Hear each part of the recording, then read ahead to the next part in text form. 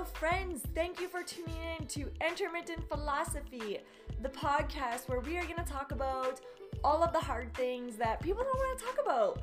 I am going to open up some doors that maybe you've wanted to close in your thoughts or your feelings. My mission, the legacy that I want to leave behind, is to get people thinking, to get people feeling authentic and feeling fulfilled with their life. So hang out with me, Sammy Joe, as we get into this episode of Intermittent Philosophy.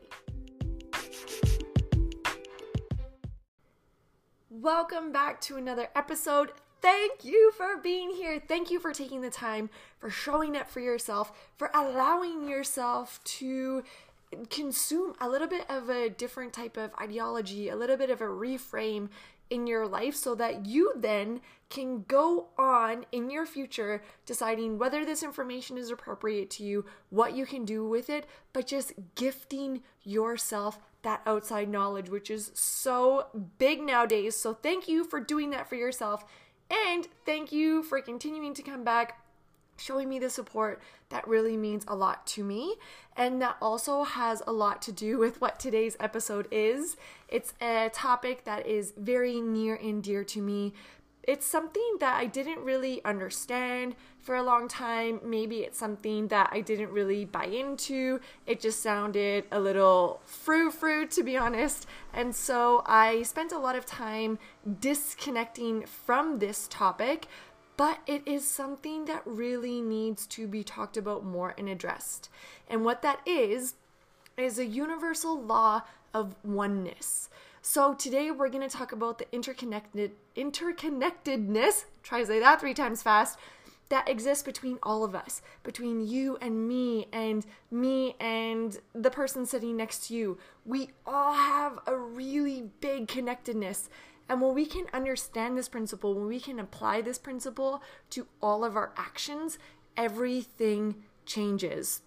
It allows us to have more compassion, more understanding, but it also empowers us to take bigger action because we realize that by us doing the things that we are great at, by us doing the things that we love, it is not just a benefit to ourselves, it is literally a benefit to the world.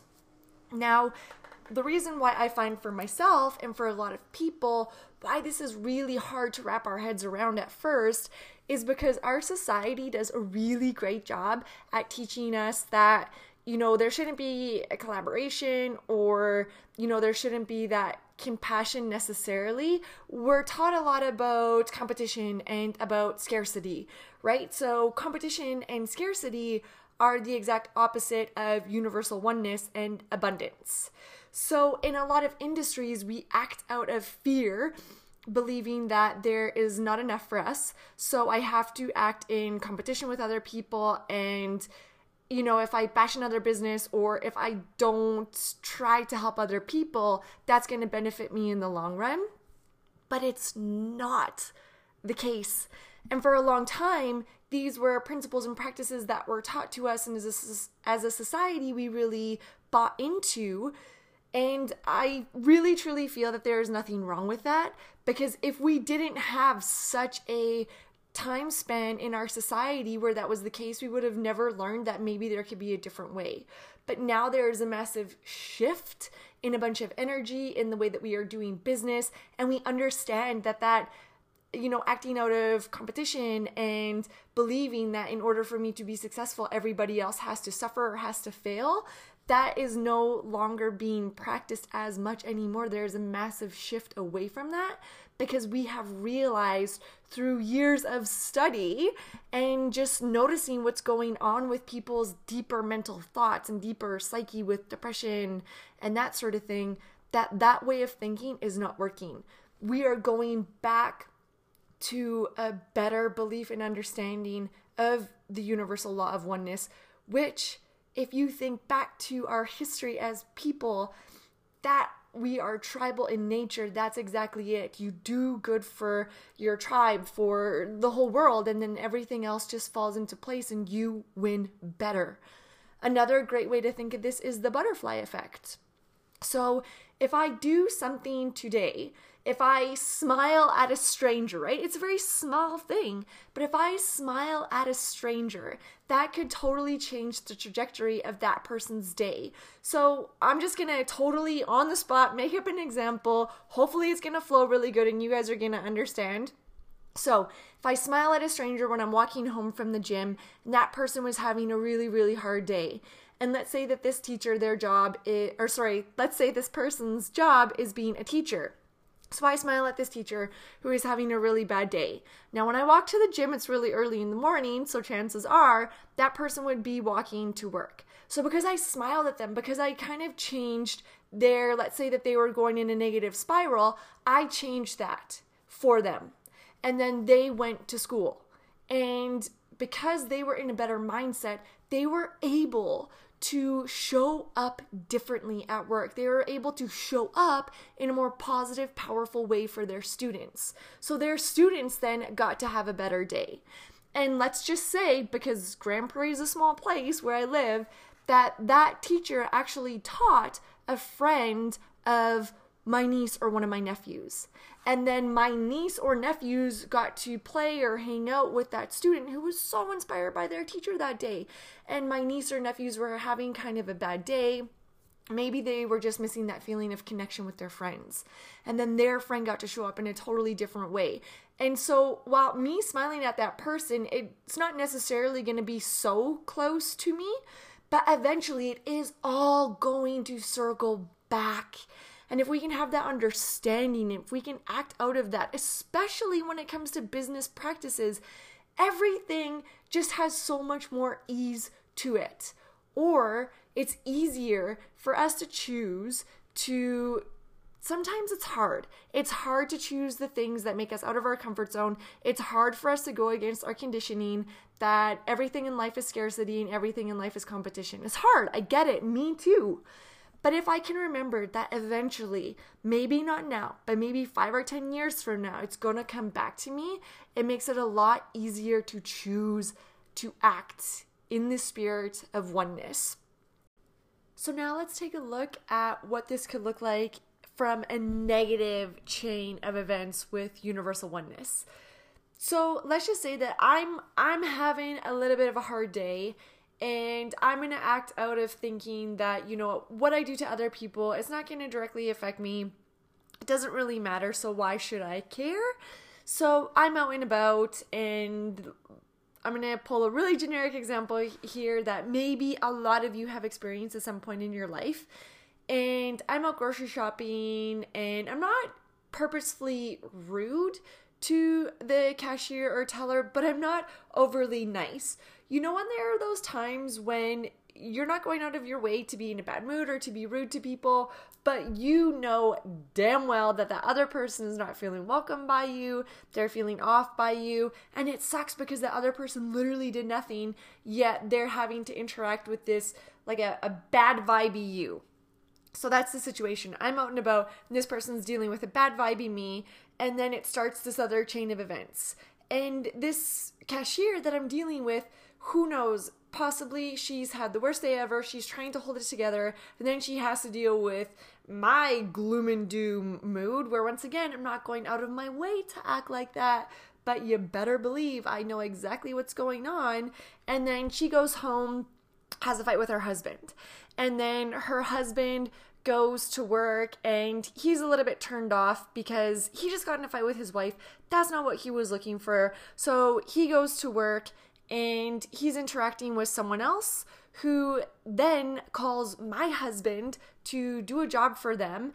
And because they're in a bad mood already, it's causing my husband grief, and Corey's grief is my grief. That's a part of being a couple, right? So once again, super generic example. Sometimes the connectedness is this close to us, while other times it is a lot bigger. But eventually it will come back. Now, this doesn't mean that, if you act in a universal oneness and a universal connectedness, that if somebody hurts you, it doesn't mean that you just get to sit back and take it. That's not what I'm saying here. But in this example, the cashier literally did nothing to me. I wasn't reacting. It's not her fault that was my mood, but I did not put in an effort to ensure that my mood then was not influencing her. I am also 100% of the attitude that nobody makes us feel or do things. So there could be a counter argument that although maybe my vibe wasn't the most welcoming with the cashier, it was her choice to then internalize it negatively and have that chain of events. Sure, that's true, 100%. I believe that. However, not everyone has been open to that type of a scenario where we are in control, right? Not everyone is aware of that because of our conditioning, once again, doesn't really teach us that is in our control. A lot of the times, even our language will say, that person made me feel this way. This is a very common sentence that we use. So while we are in control and we do let other people affect us, that is our choice. We are choosing to do that. But until you're aware that is a cognizant choice, it's really hard to change it, right? So I just kind of want to shut down that argument because, like I said, I am of that opinion that we get to choose what affects us. Nobody makes us feel a certain way. But if you don't know how to do that, if you don't even know what that feels like, it's not going to happen. Even when we think of financially, when we think about capitalism at its purest form, the principle is that if I have a business, literally doesn't matter what your business is, if I have a business, how can I expect anybody else to be able to afford my products or my services if they don't have money? So in order for people to come to my store to buy my products or my services, I must also invest in them. And maybe that person won't invest in me, but that person is investing in this other person who's buying a product from this other person. And this other person actually becomes a client of mine or becomes a customer of mine. You see, it all cycles back. We need to spend to get. We need to be compassionate, to have compassion in our lives. And once again, these are just very, very small examples of this, but I hope that it has sparked you to think about how this can apply in your own life. How does oneness show up? What are all the areas of interconnectedness in your life? And if you know that sometimes you do act out of competition versus compassion or collaboration, that's fine. Like I said, we've been conditioned to, it's almost defaults. But I would challenge you to think about how could you shift that mentality to be that of a more compassionate or a collaborative attitude. And if you were to do that, what would be the worst thing that could happen? Because a lot of times when we're acting out of competition, we really truly feel like that is the only way. But when you allow yourself to step out of the situation and kind of look at it from a bigger picture point of view, a lot of things become different. So that is my challenge. That is my homework for you guys today.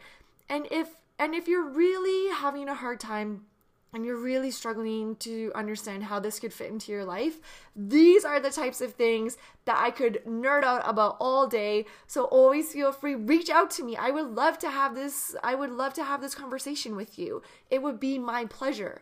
You can always find me on Facebook or Instagram at Lifestyle Rising. You can send me a private message there. Or if you're more into email, awesome, shoot me an email. My email address is sj@lifestylerising.com. Also on both of those avenues, I'm always curious to hear what are you guys really liking about the podcast, the topics, that sort of thing, and what are you actually really disliking? And the more you let me know about what you're liking, which a lot of you have been doing, which I really appreciate, that's how I can kind of curate the things that I'm going to talk about on the podcast so that I can make it more worth your time, so that I can be a better service to you.